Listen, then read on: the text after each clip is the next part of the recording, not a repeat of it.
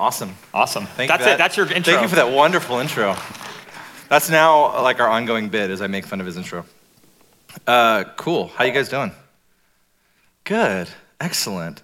I was thinking about the giving tree thing, and my mom was a single mom when I was in high school, and so we were on the giving tree, and the gifts we got were just a bunch of stinkers. They just weren't that good. Just to be honest, like here's why I'm saying this is it didn't matter that the gift wasn't what we wanted or what we would ask for or anything like that. It was, someone cared enough to buy a present and deliver it to our house on Christmas. Someone in our church loves us. So it like the gift itself didn't matter. It was the thought. So I don't know. In high school, it never occurred to me that we were a family that the church was taking care of. It was just like every now and then my mom would go to a church thing and they would change the oil in her car, and then they would let me do it in mine too. Or like stuff like that, you know. Anyway, that's not the sermon. Here's the sermon. Actually, this pretty much sums up my life, how I've been feeling in the last few months. It just is scattered, and I'm just kind of trying to figure life out and do random stuff. I picked this up to drink it, but it's going to be a silence, so hold on a sec. Johanna got a Chemex for her birthday, which is like a coffee magic thing, and it has changed my life. It's amazing. So for her birthday, she got me making Chemex coffee for her from now on until the end of time, which is pretty great. So this season of life, I've been... as we now know, I'm no longer on staff at Lake Sam, and I'm trying to figure out what to do next. And it's funny because every sermon that I do here, you get to see my progression. Someone recently asked me to, you gave this quote, what sermon was that? And I looked back and it was last year. And back then I was like, God asked me to pray about being on staff, but don't worry, I'm not going anywhere. I'm still on staff at church. And then went to hey, I may not actually be called to be on staff at church, to they laid me off, would be one way to say it. I'm not on staff at church anymore, to I don't know what to do next, to right now. And right now, Johanna and I are just trying to figure life out. And the other day we went to Starbucks in Snoqualmie, and we got our drinks, and I saw there was a sign that said, Snoqualmie Starbucks now hiring part-time mornings. I'm like, that would be perfect. That must be God's will for me. I could work there part-time, and then I could go do all the other stuff I want to do the rest of the time. And I just immediately, as soon as I had that thought, felt this gentle voice of God go, no, that's not what I'm calling you to do right now in this season. I've worked at Starbucks in the past, and that time it was God, but in this moment, it's not. So I was like, all right, I won't do that. I had this opportunity to interview for this job, and I asked God, do you want me to do this? And he said, sure, yeah, go ahead, interview for that one. And so I applied to it, and then I didn't hear back for a while, and then I interviewed for a different job that was very similar to it, and then that interview led to a second interview, which led to a third interview, which seems like that's on the path to getting hired. It's been a while since I've had to follow that path, so I don't know for sure, but that seems like the correct direction if you want to get employed. And I was on the way to the third interview, and I felt like God was like, why are you going? I was like, because I need a job. I need to provide for my family. He's like, I never told you to apply for that. And I was like, really? You're going to make me do this now? Come on. And so he's like, yeah, I'm really going to make you do this now. And so I had to call them and be like, I'm so sorry. I'm going to have to withdraw my application. And they didn't really ask why, which is great, because I'd have to be like, because God told me I shouldn't work for you, I guess. Sorry. I don't know what else to say. And so I'm just in this season of I'm only trying to do what God's asking me to do, and I'm trying to not do the things that God's telling me not to do. One of the consistent things that he lets me do, I intentionally say it that way, he allows me to spend my time doing, is making music. Every time I pray, and because I did this voiceover thing for a while, and it became really clear very quickly that I was never supposed to do that, and God never blessed it.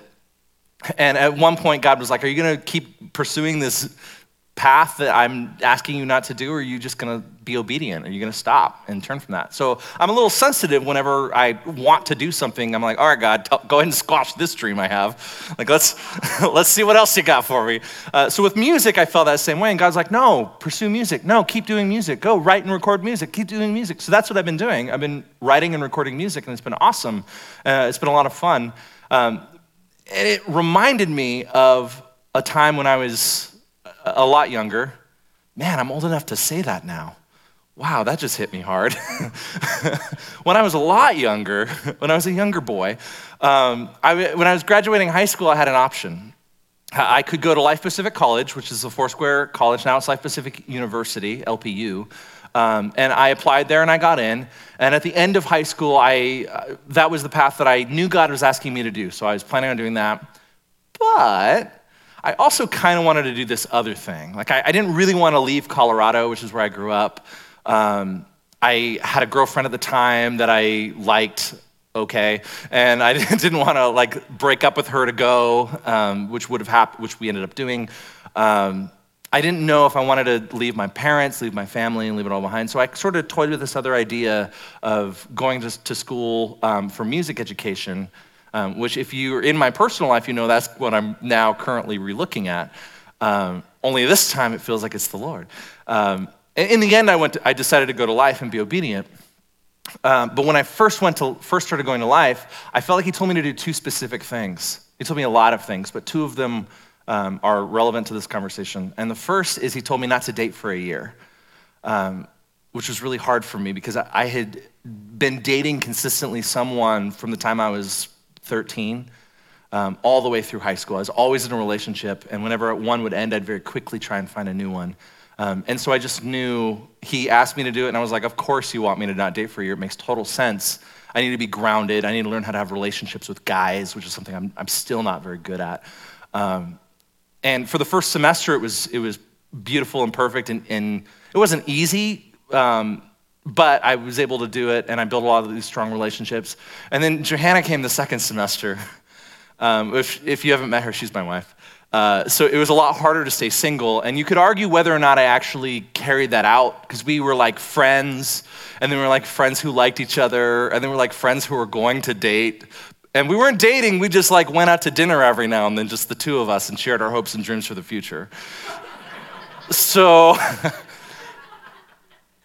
you might say that was an act of disobedience. If you do, that's fine. I'm sort of living in that space too. But either way, I think it worked out for the best for me. But the other thing that God told me not to do when I first went to college was to not install any games on my computer.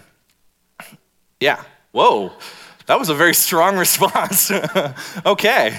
So I didn't install any games on my computer the first year. And again, first semester, super easy. Second semester, a little harder, but I still stayed true to that. And instead, because I had all this extra time, because I wasn't playing games, I was writing and recording all this music. And in high school, I wrote maybe 12 songs. I had like an album worth of songs. This is back when artists released albums, not EPs. And so I recorded all this music. And by the end of the first year, I'd recorded all the music I wrote in high school. Plus, I wrote and recorded another like 8 to 10 songs just in the first year. At the end of the first year, I felt released to be able to install games on my computer. And from the next 3 years, I ended up writing and recording 2 songs in 3 years. And one of them was for a school assignment, which is also kind of cool that I had a school assignment to write and record a song. But so 2 songs in 3 years versus 20 songs the first year where I wasn't doing things. And so, it kind of makes sense that God would have asked me not to install games on my computer. And that, if you know my story, you know my journey, gaming is one of the things that I struggle with. Like addiction to technology is a thing that I struggle with. And you could see why. I remember there's a time in school where we're sitting in, my roommate and I, Justin, who some of you have met, we're sitting playing a game, and a guy came in our room, one of our fellow quad mates came in, and one of the churches that I grew up listening to, I got saved in high school, but in high school and through the first part of college that was an influence in my life was Mosaic Church in Los Angeles. The pastor is Erwin McManus, and he has pastored me from afar for many years, still to this day. He writes books. They had a podcast where they put their sermons online, and I would listen to them. And he discipled me because of all the ministry he was doing. I greatly respect him. And you might know the word Mosaic because we actually do a song from the worship team at Mosaic, the song Tremble, that we do every now and then. Mosaic wrote that and recorded it recently. And so this guy comes in my room and we're gearing up to play a game, and he's like, Kevin, you should come with us. We're gonna go to Mosaic tonight. They're having a worship night. It's gonna be incredible. And we're also in Los Angeles. We're about 40 minutes away from Mosaic. So I kind of did the math in my head. I was like, okay, so it's gonna be 40 minutes there. The worship night is gonna be incredible, of course. But we're gonna hang out and linger afterwards because that's what we do, because we're in college. We have nothing better to do. We don't value our time very highly. And then we're gonna come back and it'll be another 40 minutes, but we're probably gonna stop at like In-N-Out on the way back because that's what we did because it was open 24 hours there, or till like 3 in the morning, which might as well be 24 hours. So it's just gonna be this huge chunk of time, and I don't know. We're already settled in. I'm already planning on playing this game. Yeah, I'm just gonna pass this time.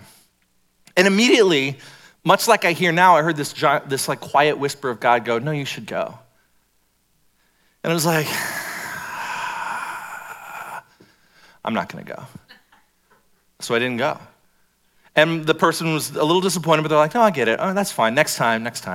And next time did come. We're like, hey, they're doing another thing. Let's all go to Mosaic. It's gonna be awesome. I should say yes. Still small voices telling me yes. I say no. No, I don't want to go.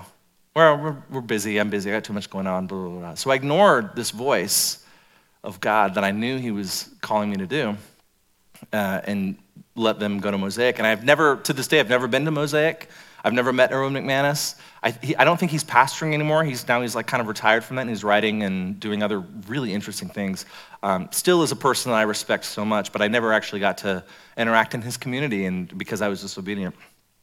Slightly further ahead, this is the longest intro I've ever done, by the way, but this is leading to a point. Further ahead, we graduate college. We're gearing up to graduate college. It was a crazy last year. Our senior year of college, Johanna's senior year was our first year of marriage. I don't recommend it. It was terrible. I mean, our marriage was fine, but like the timing was pretty bad. We were more like roommates who checked each other's homework that also got to sleep together rather than like a married couple. And our second year of marriage, we're like, oh, is this what being married's like? This is nice. So the end of senior year is our first year of marriage. It's the hardest classes. We have to live off campus because there's no married housing. So we both have full-time jobs and we're full-time students. And one of my friends passes away unexpectedly, has a grand mal seizure and dies. So we're grieving. And so it was just a crazy year. And I felt like at the end of the year, God was like, I want you to take the summer off. Don't get a job. Like keep what you currently have and just rest for the summer. Rest and recover. So right before the end of the year, right before the summer, we were supposed to graduate, we get an invitation to apply for this church job. And if you go to Bible college, getting a church job is the job you want, right? Like that's what we went to school for. Let's start ministry. And so we did this interview, and the interview goes super well. It feels like their heart is our heart. They like us. They have a need that we can fulfill. They want to hire both of us together. It's just a great situation. And so we do the interview, they drive us up, it's actually in Central California, so they drive us up, they have us stay in a hotel, they have us do the interview, and at the end of the interview, they knew it was our anniversary coming up, so they actually sent us to San Francisco for our anniversary, just as like a nice, kind gesture. Awesome. So at the end of the interview, we're about to go to San Francisco for our anniversary, I guess, yeah, it'll be our anniversary. We're about to leave, and the very end of the conversation is going super well, and I go, hey, just to let you know, I love this. This is awesome. I would love to be here. Johanna and I both think this is a great fit for us, but God told me I need to take the summer off. So you don't have to wait. I don't expect you to wait because you're hiring now. It's April. You're not looking for someone to start in September. You're looking for someone to start now. So if you want to wait for us, great. We would love to take it. But we're not going to start now. We're going to start in September. And all of a sudden, the conversation flipped. All of a sudden, like the pastor got really upset at us for wasting his time and wasting his money. which actually in hindsight should have been a sign, because this was a terrible church experience as my first job. So we went back to Southern California, back to our little tiny apartment, back to our jobs at Starbucks, going, well, we messed that interview up, oops. And we got a call from the associate pastor who said, it's still fine, we still want you. We understand this whole thing about rest, but let me put it to you this way. You could rest there, working at Starbucks, not working at a church, eating top ramen and mac and cheese. Sure, as restful as that could be. Or you can start work for us now. And we'll let you ramp up so you can it'll be like you're taking the summer off. And, but you'll be making a lot more money. You'll be starting in a church, so you actually get to move forward in your ministry. You actually have to have good food, like good dinner. You won't be stuck eating top ramen. It seems like a better situation to do that instead. And we were like, the logic checks out, let's go. So we started working for this church in April, and so I just want to be super clear in case it's unclear. I was disobedient to what God was asking me to do. God was asking me to take the summer off, and I didn't take the summer off. As a result, that church job, as I said, was the worst job I've ever had. The pastor ended up being extremely abusive, verbally, emotionally. I was fired after 6 months, wondering if I even have ever heard the Lord before in my life. So that's how that turned out, because of obedience, because of my own disobedience. And so this whole thing takes me back and makes me start thinking okay, so right now God's asking me to do music. That seems to be a focus, but I'm recording the music now that I should have been recording my sophomore year of high school when I stopped listening to him. So God's will for my life seems to be on this trajectory that I've now missed. And I can't go back in time and say yes to going to Mosaic. And I can't go back in time to my sophomore year when I installed games on my computer and say, no, I'm actually going to record more music. I can't go back and say, no, I'd really like to take the summer off. So now what do I do? Have I missed God's will for my life? Did the trajectory leave without me? Have you ever been to like a theme park, like Disneyland or something like that, and you see like the boat come up, and you see someone like trying to get to the front of the line, and they just don't quite make it because there's too many people in front of them, so then the boat leaves? Sometimes I feel like that's like God's will for my life, is it just left, and I didn't quite make it on the boat. So I guess I'll have to settle for plan B. Is that it? I can't accomplish God's actual plan for my life, so I can do like a okay plan. Oops, I messed that up too. Maybe I'll have to do like a plan C. Is there a plan somewhere down the line that is at least like something that God has for me? And I just wonder if there are other people in the room that feel this way, right? Like maybe God told you to do something and you were like, nah, I'm not gonna do that. And here you are now wanting to be obedient, going, there went God's will for my life. There's the life God has for me, and it's gone. I'm still here. Or maybe it never occurred to you that was even a possibility, that God might have a plan for your life. And so now I'm telling you this right now, and you're like, oh yeah, maybe at some point I should have asked him. Well, shoot, I'm so far behind. I didn't even know there was a trajectory. I guess I've already missed it. So this morning, if either of those are you, I have good news for you. God has a response to this idea. God does have a plan, and it's not a plan B. It's not a backup plan. It's not a good enough. I'm going to hopefully prove to you that life is not just a path that has God's path, that you're just supposed to stay on it as long as you can, and if you get off, then there's no coming back. So that's where we're going to be going this morning. If you're new here, we do an intro. This is the longest intro I've ever done, possibly the longest intro that anyone's ever done at this church. But we like to pause after an intro and have someone in the congregation pray for us and pray for the church. And I love that we do this because it communicates a lot. One of them is I'm not the only person who can pray being on the stage. And the other is that ministry is for everyone, not just for pastors. I asked Savannah if she would pray, and I did not expect her to say yes to this, but she did. Thank you, Savannah. Please lift us up and lift up another church. Thank you, Lord, for this time together as a family. Thank you that we have the privilege to meet together in a building and act as your body and as one. And I pray for the sermon today. I pray for Kevin. I thank you that your hand guides our lives, God, that you have a plan for us, that you have a purpose, and that I just pray for obedience in our lives, obedience to hear you and to serve and to do your will. And I lift up Puget Sound Foursquare Church in Tacoma. Pray for Pastor Lance down there, that you continue to reach that community, reach the people, and just pray for anointing in that church, in that body. Yes, amen. Thanks, Savannah. That was awesome. Okay, so we're in this series. We've been studying the first 5 books of the Bible, which are called the Pentateuch. And the Pentateuch is the foundation that everything in Scripture is based on. So the next books that come after are narrative that only exist because of the Pentateuch. And later on, there's the prophets that are prophesying to Israel, and they sit on the Pentateuch.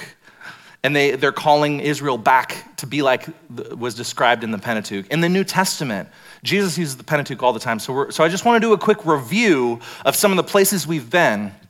And I just want to ask the question, what was God's will here? So the very beginning, Adam and Eve in the garden, and I try to do this kind of artsy and fun because why not? The Lord God placed the man in the Garden of Eden to tend and watch over it, but the Lord God warned him, you may freely eat of the fruit of every tree in the garden except the tree of the knowledge of good and evil. If you eat its fruit, you're sure to die. And as you can see in the picture, Adam and Eve took the fruit and they actually ate the fruit. So, what's God's will in this situation? Is it clear what God wants from Adam and Eve in the garden? Don't eat the fruit. What do? We ate the fruit. So his will is very obvious and very clear. It's not like he dropped them in the garden and said, figure it out. Oh, you shouldn't have eaten that one. Like he told them, here's my will for your life. Be here. In another part of this passage, he says, be fruitful and multiply. Enjoy this garden. Do whatever you want except for this tree. That's my will for your life. And they don't do it. Fast forward, Abraham. Back then he was called Abram. The Lord took Abram outside and said, look up into the sky and count the stars if you can. That's how many descendants you'll have. And Abram believed the Lord, and the Lord counted him as righteous because of his faith. What's God's will for Abram? His will is that he would have so many kids, so many descendants, that if you would look up and count the stars if you could, that's how numerous his descendants will be. That's God's will in this situation. Fast forward, now we're in Exodus. So God's people, Abraham had a bunch of kids. They had a bunch of kids. They had a bunch of kids. There was a famine. They go into Egypt to be rescued from the famine. They stayed in Egypt. They become slaves in Egypt. Moses in Exodus sees a burning bush. He approaches the burning bush. It's the voice of Yahweh, this God that he doesn't know. And Yahweh says, go, for I'm sending you to Pharaoh. You must lead my people Israel out of Egypt. And by the way, let's back up for a quick sec.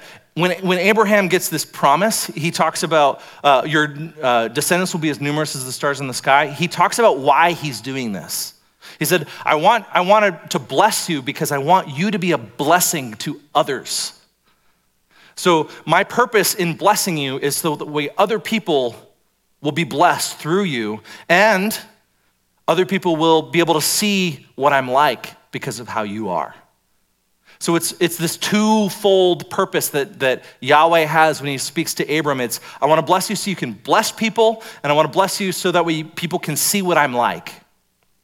So here's, in Exodus, it's time to get your people out of Egypt. And earlier in this passage, Moses is told by Yahweh, it's time to send them out of Egypt because I'm going to send them to this promised land that I promised them long ago. This land that back when he told Abram, hey, you're going to have people, it's going to be numerous, you're going to be a blessing to others, and you're going to show people who I'm like, and we're going to do that in this land.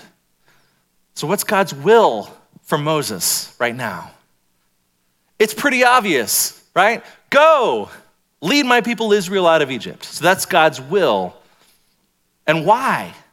Because he wants his people to be a blessing to others, and because he wants to show who he is like through these people. Fast forward, they just left Egypt.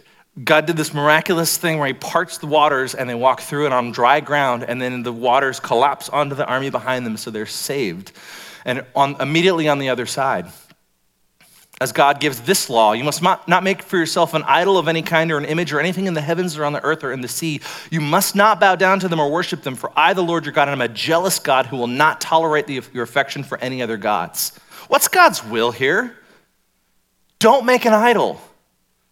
Don't make any image that represents a god, and don't worship it. It's not ambiguous. It's pretty clear. So what do? You can see in the background of the picture, they make a golden calf, and then they bow down and worship it.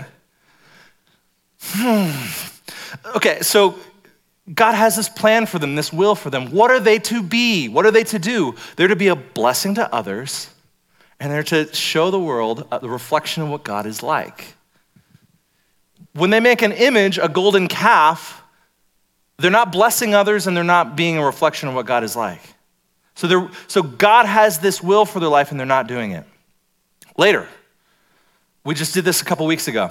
The Lord sent poisonous snakes among the people, and many were bitten and died. And the people came to Moses and cried out, "We've sinned by speaking against the Lord and against you. Pray that the Lord will take away the snakes." So Moses prayed for the people. This is the story where he takes a bronze snake and he raises it up, and anyone who looks at the snake, the poison goes away and they're healed. Anyone who doesn't dies. What happened just before this story is all the people started complaining against Moses. Again. And I actually I was looking up, I forgot the specific chapter where this happened. So I was Googling Israelites, Numbers, rebellion. And it brought up 6 results. There's 6 times in Numbers where the people rebel against Moses and God. People rebel against Moses and God. And then the people rebelled against God. And then the people grumbled against God. And then the people rebelled against Moses. And then his brother-in-law's cousin, whatever, his family member also grumbled against the Lord. And so there's just these grumbly people that Moses and God have to deal with. What's God's will? Follow Moses. I put him in charge. And then when they're grumbling, he sent poisonous snakes among the people, and they bitten and died. And so Moses prayed for the people. He raises this bronze dragon. What's God? Dragon? Whoa, that would be cool. I wish we could call him King of Dragons. That would be so cool. My relationship with God would be better if that was the case. Snake, bronze snake. So he raises this bronze snake, and what's his will? Look at the snake and be healed. Beginning of Deuteronomy. It's actually really interesting. I was reading the Deuteronomy, and one of the first things that Moses says, and this isn't like he didn't know that this was written in Genesis, but Moses was kind of complaining a little bit, and he's like, man, I had so much work to do because of all you guys. So much so that I had to raise up other people who, elders, who would help me handle the Israelites. And the thing he says is, you guys have just become as numerous as the stars in the sky. And I was like, okay, that's kind of cool, because God told Abram, how big are your descendants going to be? They're going to be as numerous as the stars in the sky, and they were. So here's in Deuteronomy, when the Lord heard your complaining, he became very angry, so he solemnly swore, not one of you from this wicked generation will live to see the good land I swore to give your ancestors, except Caleb, who's one of the spies. He will see this land because he has followed the Lord completely. I will give to him and his descendants some of the very land he explored during his scouting mission. So what's God's will here? His will is that the people who came out of Egypt are not going to enter the land, but their kids will. The next generation will. Now, wait a minute. When he was talking to Abram, well, I guess he didn't tell Abram, hey, you're going to go to the promised land. But he said, your people are going to go into the promised land. That was his will. And then when he gets to Moses, he's like, Moses, my will is that you would lead these people out of Egypt and you would lead them into the promised land. And now he's saying, those people are not going into the promised land. My will is that they will not go into the promised land. It's their kids that are going into the promised land. So something's changed. What's changed? Their obedience has changed. Their disobedience has changed. The situation has changed. So does that mean that God had this plan A and they kept messing up, so now there's a plan B? I don't think so. This whole book that we're doing now is Deuteronomy, and this is the end of the Pentateuch. We've called this challenge because that's what the book of Deuteronomy is. We've been doing these Bible Project videos to do a lot of the work that I've actually just spent the last 10 minutes doing. But this is going to give some context.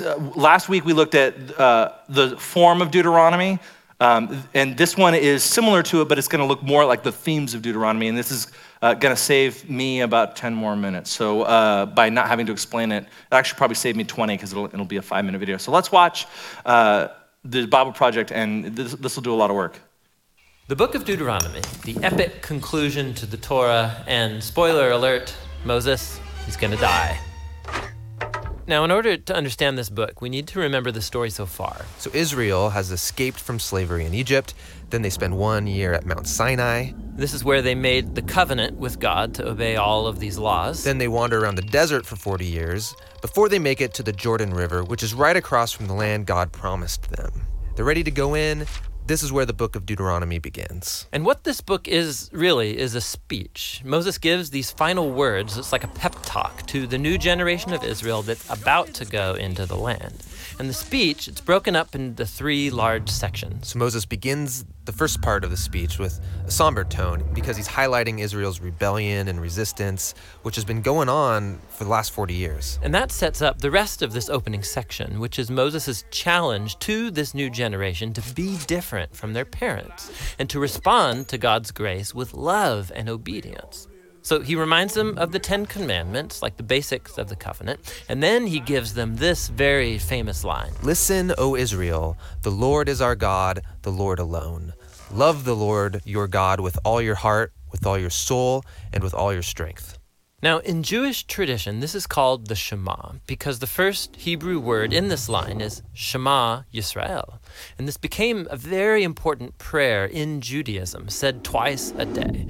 And it emphasizes the Israelites' exclusive commitment to their God, the one true God who loved them and who rescued them from slavery. Right, because they're about to go into a land where people are worshiping many other gods. And Moses thinks that loyalty to the Lord, their God, is the only way to life.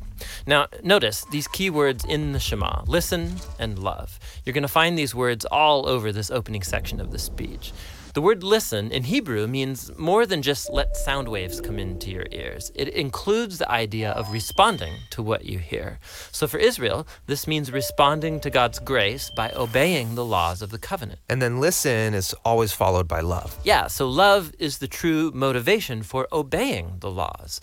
Israel won't obey without love, and they don't truly love if they don't obey. So there's this tight connection between loving and listening that runs through the entire book. And so Moses tells them that if they do listen and love, they will fulfill their original calling as the family of Abraham, to show all of the nations the wisdom and justice of God, and so become a blessing to them.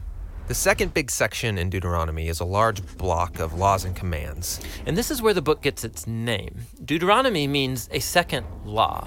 And it's because many of these laws we've heard before. In fact, in the first line of the book, we're told that Moses is here explaining or clarifying the laws. So he's repeating and expanding on the laws, making them relevant to this new generation. There's laws about how Israel's to worship God, laws about their leadership structure, laws about social justice, and then some more laws about their worship.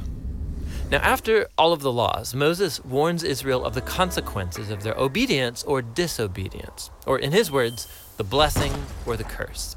If they listen and love, they will experience blessing and abundance in the land. And if they don't, there's going to be famine and plagues, and they'll be forced off their land into exile. And that brings us to the final section of his speech. Yeah, here Moses says, I set before you today life or death, blessing or curse. So choose life. But then things get really interesting, because after 40 years with these people, Moses knows they're not going to obey, and so he predicts their failure and even their future exile from the promised land. And he focuses on what he thinks is the true source of the problem, that they have hard and selfish hearts. It's as if Israel is incapable of truly loving God in a way that brings about obedience. But this problem isn't unique to Israel. Yeah, in fact, Moses, when he's using this language about blessing and curse, he's tying Israel's story all the way back to all humanity's story from Genesis 1 through 3. So Adam and Eve, they were blessed by God just like Israel and given a choice to trust and obey God like Israel. And then they rebelled and brought a curse on the land, like Moses knows Israel is going to do. And so these stories, they're about Israel's hard heart, but they're actually a window into the universal human condition. But Moses doesn't give up hope entirely. That's right. He says that somehow, on the other side of Israel's exile, God promises to transform their heart so that one day they truly can listen and love. In the final chapters, Joshua is appointed as the new leader of Israel. And then Moses takes the entire law code, the one he just predicted Israel would break. That's right, and he puts it into the Ark of the Covenant. And then Moses hikes up to the top of a mountain so he can see the promised land from afar, and then he dies, and that's how the Torah ends. Which is a strange place to end the story. I mean, it's right there at the climax. Will they obey the laws and live faithfully in the land or not? Well, the story does continue right into Joshua, the next book of the Bible, but this is the end of the Torah, and it's been ended here for a reason. The Torah is written for people who are either outside of the land or who are still waiting for the fulfillment of God's promise to bless the whole world. And so now, as each generation reads the Torah, they find themselves called to hope in what Moses hoped for, a new, transformed heart that one day can truly listen and love. Isn't that cool? I kind of like, you could just watch that and then be like, there's church, go home. But don't, because I have more to say. So what's God's will for the Israelites? He says it in what's called the Shema. Listen, O Israel, the Lord is our God, the Lord alone, and you must love the Lord your God with all your heart, all your soul, and all your strength. And you must commit yourselves wholeheartedly to these commands that I'm giving you today. Repeat them again and again to your children. Talk about them when you're at home and when you're on the road, when you're going to bed and when you're getting up. Tie them to your hands and wear them on your forehead as reminders. Write them on the doorposts of your house and on your gates. In other words, do whatever it will take not to forget this. It's so important that you get it right.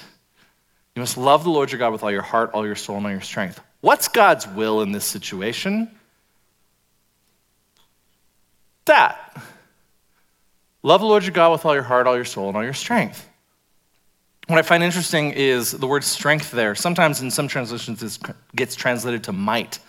And it's a Hebrew word, me'od, which the word literally translates to abundant muchness, which is nothing. But essentially what this is saying is love the Lord with all of your abundant muchness.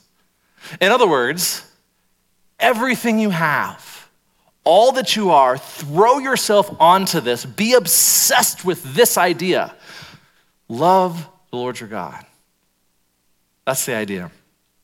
So some of you are like, wait a minute, I've heard that before, and I've never read the Old Testament. First of all, you should read the Old Testament because it's awesome. But second of all, you're correct. Jesus quotes this. He's teaching, someone asked him, what's the greatest commandment? And they're trying to trap him and trick him because this is a debate that rabbis have all the time. And Jesus says, my clicker stopped working. That's not what Jesus said. Here he says this. Jesus replied, you must love the Lord your God with all your heart, all your soul, and all your mind. This is the first and greatest commandment. A second is equally important. Love your neighbor as yourself. The entire law and all the demands of the prophets are based on these two commandments. So Jesus takes this Shema, love with all of your muchness, with everything, love God with all of that. And then he goes, but also love people. Love your neighbor as yourself. You could almost say it like this. Love God, know him so much with everything you are so that you could be a blessing to others and you could be a reflection of what God is like. That's how you would sum up the entirety of the law, the entirety of the prophets. That's how Jesus chooses to summarize. And they try to trap him, but the guy who asked him this trick question was like, good answer. I like that. That's nice. So in Deuteronomy, he's giving them this, here's my will for you. You're going to go into the land. My will is that you would love me with all of your heart, all your mind, and with abundant muchness. That's my will for you. But then in Deuteronomy, it's the first time in the Pentateuch where you can see like God kind of winks at the camera every now and then. I've been rewatching The Office, and so there's this like, the moment where like they're like having a conversation and someone's like, and you're like, they're aware of the camera and you're like, oh, you're operating a little bit differently than the rest of the world. Like you have this understanding of things that the person you're talking to does not. And that's how God is, because this whole time God has been working with his people, and he's like, here's what I want you to do. I want you to go into this land. Here's what I want you to do. I want you to rescue my people. Here's what I want you to do. And he's like walking with them every step of the way. In Deuteronomy is when, as the video says, he starts going, I want you to love me with all your heart. You're not going to. So here's what I'm going to do instead. But you're not going to do that. So here's what's then going to happen is you're going to go in exile. Eventually you'll probably get it right, and then you'll come back onto the land. So you can see like, oh, you have an understanding of time in a way that we don't. As an example of this in Deuteronomy 15, he says, there should be no poor among you, for the Lord your God will greatly bless you in the land he's giving you as a special possession. You'll receive this blessing if you're careful to obey all the commands of the Lord your God I'm giving you today. What's God's will? There'll be no poor among you because you're going to take care of the poor. 5 verses down, there will always be some in the land who are poor. That's why I'm telling you to share freely with the poor and other Israelites in need. So within 5 verses, God is like, my will is that there'll be no poor among you. You're always going to have poor among you. Why? Because you're not going to listen.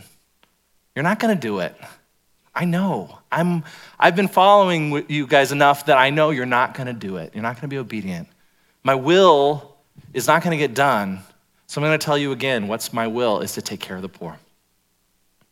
So I want to walk through this a little bit because we now have this angst of I'm outside of God's will, maybe. Am I? Who knows?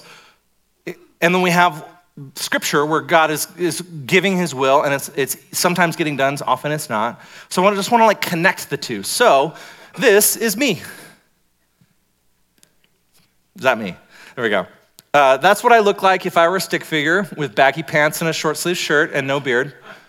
I just found it on the internet. I don't know. That's me. And this is my journey. So this is young Kevin. He's trying to get it right in the Lord, and he has a choice. He could choose to go to Life Pacific University or stay in Colorado. And by the way, God's will for my life was that I would go to LPU. But let's pretend for a moment that I chose to stay in Colorado instead, disobeyed God's will. What happens? I probably would have gone to music school of some kind, maybe in music education. I don't know. We're just having fun with it, so we can make up whatever we want. I'm probably not going to have met Johanna, so probably married someone else, and she probably is marrying someone else. I really want to ask you who you think you'd marry if it wasn't me. There's that. Never mind. That'd be so messed up. I'm not going to do that to you. We'd probably be married to different people. And I actually wrote here, my life would probably be a lot simpler, but it'd also be, I probably did something boring with my life. Probably like settled into a career and just kind of coasted. That's a joke. I probably was not doing boring things. But if I'm here in Colorado doing some other career, I miss God's will, what do? Who knows? Because that didn't happen. Instead, I went to Life. But let's pretend that I actually obeyed God and I started attending Mosaic. Maybe I loved it so much that I did an internship there. Or maybe I started being on the worship team. Maybe I got so connected in Mosaic that I actually would still be there today, and Tremble would have a line by this person, and Kevin Perales. Maybe I am touring with Mosaic. This is my fiction. I can create it however I want. And in that world, I'm part of Mosaic Band. Maybe that was God's will for my life, and I missed it. Who knows? What if instead I obediently took the summer off? Maybe that church still would have hired me, but maybe not. It's possible that they would have said, no thanks, we're looking for someone else to destroy, so we're going to hire another young person, and you go figure it out. Maybe we would have stayed in Los Angeles. Maybe we would have got another job offer. Who knows? I don't know what we would have done. Maybe we would have just given up on ministry altogether and pursued careers in Starbucks. I don't know.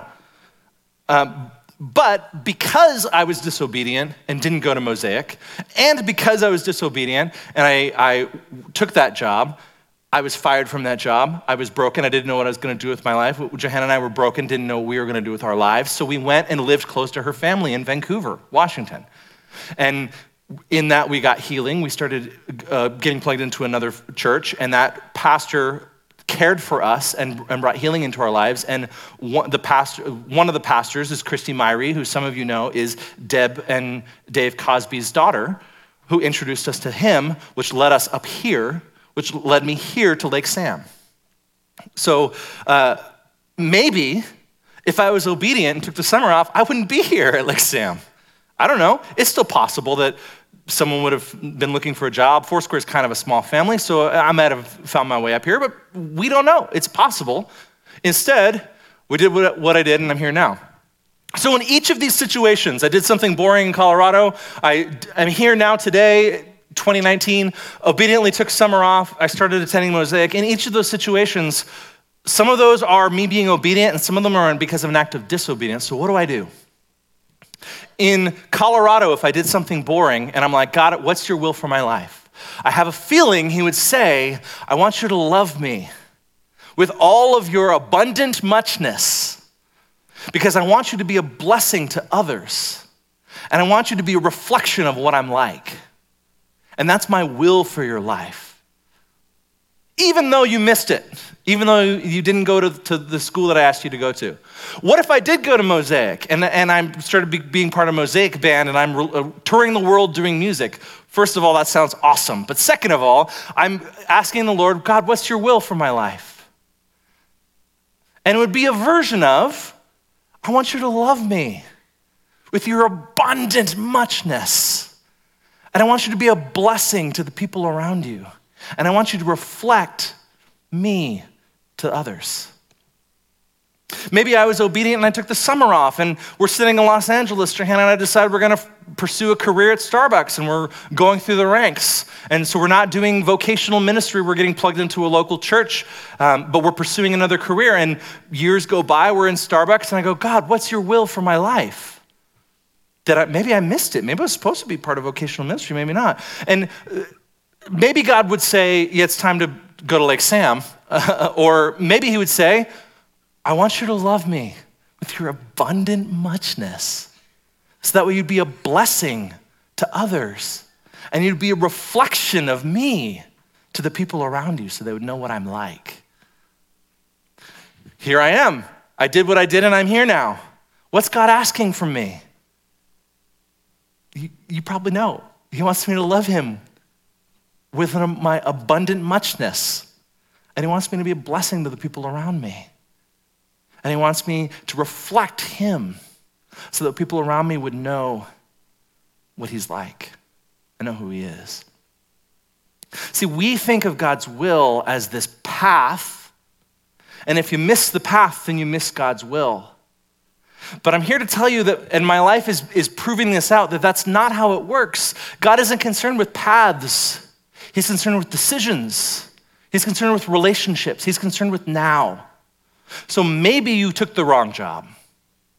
Maybe you should have taken this job and you took that job, but you're in this job now, and God has a plan for you in this job. And it's to be a blessing. It's to reflect him. And he may ask you to be bold and break the rules of your work and share your faith with people. And it may cost you your job. Or he may tell you not to do that and to love people within the rules of the structure that you're a part of. I don't know. That's between you and him. But either way, his will for you in that job that you shouldn't have done is that you would love with much, abundant muchness. Maybe you shouldn't have married that person. Maybe that was a mistake. But guess what? I don't believe that there's a one person that you're supposed to marry. I believe that the person you married is the one for you. So you're married to that person now. What is God's will for your life? He wants your marriage to reflect, to be a blessing to others and to reflect him to the people around you. He wants your marriage to love him with abundant muchness. So you see that no matter where you are, no matter what decisions you've made, however you got here is not as relevant as what you're going to do now. And right now, God is asking you, will you love me with abundant muchness? And will you be a blessing to others and a reflection of me so others might know who I am? Jesus puts it like this. I love this response. This is near the end of Jesus' ministry. Again, my clicker stopped working. I think the battery's going out on this. Oh, no, I turned it off. I'm the tech guy. Maybe, there we go. Jesus went with the disciples to the olive grove called Gethsemane. And he said, sit here while I go over to pray. He took, oh crap, I should have looked up how to pronounce these. Peter and Zebedee's two sons, Zebedee, all right? I went to Bible college. James and John, I definitely got those names right. And he became anguished and distressed. He told them, my soul is crushed with grief to the point of death. Stay here and keep watch with me.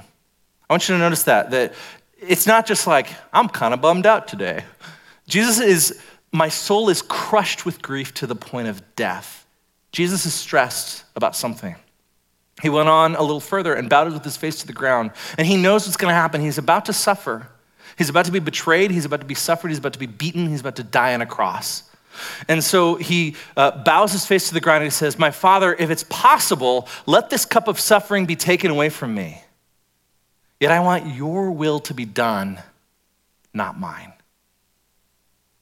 There's this acknowledgement of, what's God's will for your life, Jesus? It's to die on a cross. Do you want to do that? No, I do not, thank you. I would like to just chill for a little bit maybe. I have a long tail of my ministry that I think I could still pursue if we avoid all the beating and the betrayal and all that other stuff, the suffering. So God, please let that not happen. But I want your will to be done, not mine. And so I just think that's the attitude that we have to approach him with. That if we are truly loving him with our abundant muchness, what that looks like, how that practically plays out is, God, I want to get a job at Starbucks so that way I can care for my family. Don't you care about my family? No, not my will, your will be done. I want to pursue this other thing, but either way, not my will, your will be done, God. What's the will of God in your life? It's that it would be not mine, but his be done. I'm over time, but there's something else that I have to talk about because I just have to. And so when Johanna and I were married for a few years, we were doing okay. Like I said, our first year of marriage was our senior year of college, and so it was a little shaky.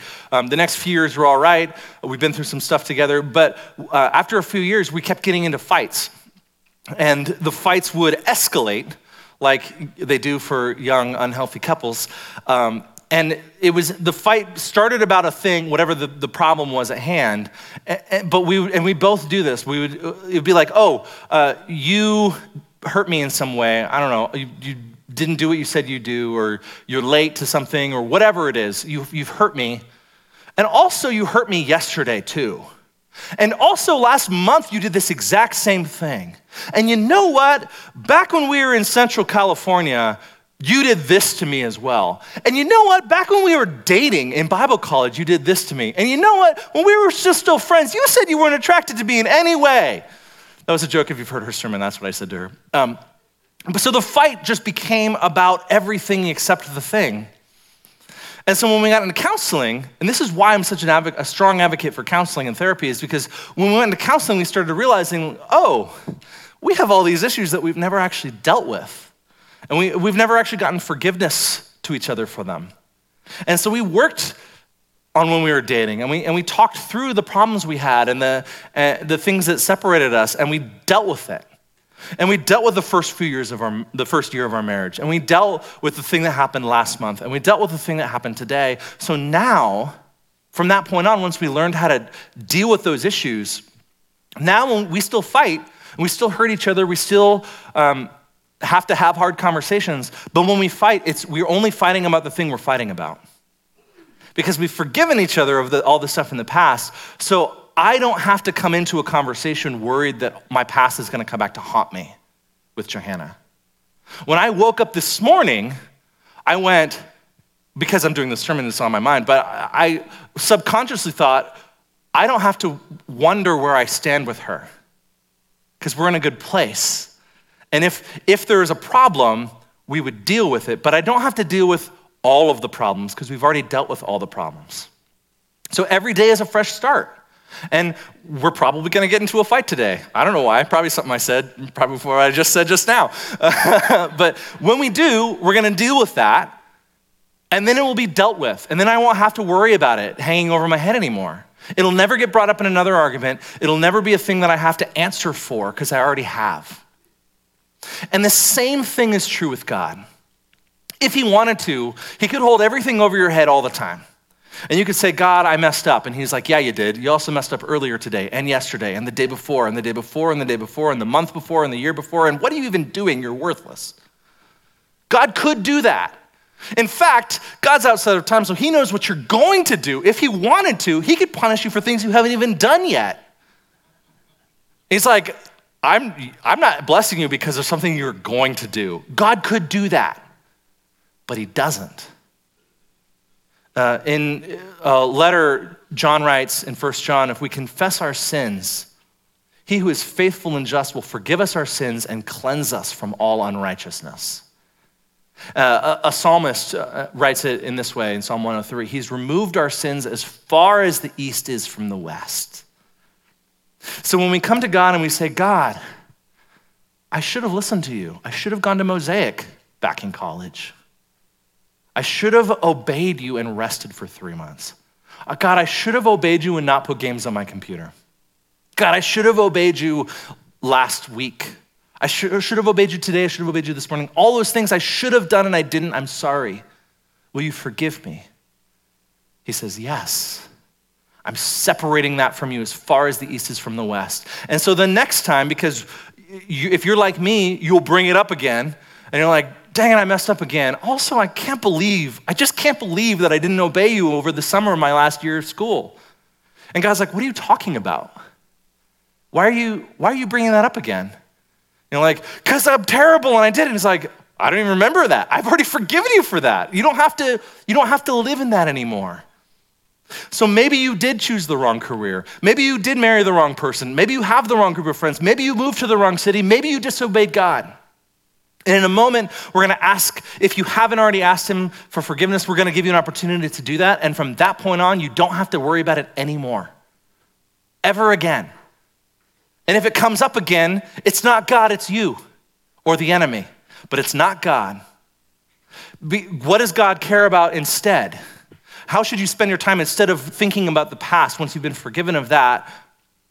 Listen, the Lord is our God, the Lord alone, and you must love him with all of your heart, all of your soul, and all your abundant muchness, so that you could be a blessing to the people around you, and you'd be a reflection of what this God is like to the people around you. So Lord, we come into your presence, and we thank you that your will for our lives is not broken because of our disobedience. Lord, we thank you that however we got here, we're here now and we're in your presence. And you're not done with us. You haven't thrown us away. We haven't gone so far that you can't still use us. And so this morning for everyone here, whether you're on the worship team setting up, whether you're in the back, whether you're out in the hallway, whether you're hearing my voice on the podcast or online, or if you're sitting in the room right now, if there's a moment that came to your head when I was telling my story and you're like, oh yeah, I've disobeyed God. Oh yeah, I missed it. Oh yeah, I shouldn't have done that and I did. God, we lift those things up and we say, we have sinned. The definition of sin, as Kurt said a couple weeks ago, is when you ask us to do something and we don't do it, or you ask us not to do it and we do. So for me, taking that church job was sin. And so whatever that is in everyone's life, Lord, would you forgive us of that? And now, would you help us to throw it away You've already cast it out as soon as we asked you that, as far as the east is from the west. We no longer have to be burdened about it. We no longer have to think about it. And now where we are in our jobs, in our city, in our relationships, God, would you help us to love you with all of our hearts, all of our mind, and with our abundant muchness? God, would you speak to us now about what you have for us in these decisions we've made? God, what is your will for today? Lord, as we move forward to immediately after church for lunch, what is your will? I want to be by myself and relax, or I want to be with my friends, or I want to be with my family, or I want to go home, or I want to go to a restaurant, or I want to do whatever it is, Lord, but not what I want. What do you want? I want to do your will, not mine. God, tomorrow, as we do the day, there's so many things I want to do. But more than all that, I want your will, not mine. Reach down in front of you and grab the 2 cups. First, we lift the first cup that has the bread in it. And God, we acknowledge that no matter how hard we tried, no matter how much we judge the Israelites for their repeated failure in the Pentateuch, the truth is, we are no better. And so as we hold this cup, we recognize that we have not followed your will for our lives 100%. In fact, every day we failed you. And so to represent that, we stick our finger in that and crush it. And I'm so grateful that Jesus, who didn't want to suffer, surrendered himself to your will and said, I want your will, not mine. Because as a result of that, we have freedom. And that's what this cup represents, that this is his body that was beaten and broken for our sin. And so take that cup. Then we lift up the second cup, the juice that represents his blood. And God, I thank you that this blood washes us clean. It creates separation of our sin as far as the east is from the west. And it allows us to keep going. Because of this blood, you actually do transform our hearts. You actually do enable us to get it right.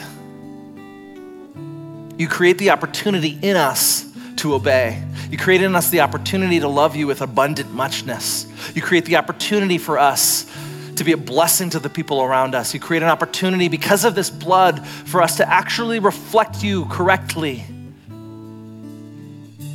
So the world can see what Yahweh is like because they see us. And so we thank you for this blood. Go ahead and take the cup. Thank you, ushers, for coming forward.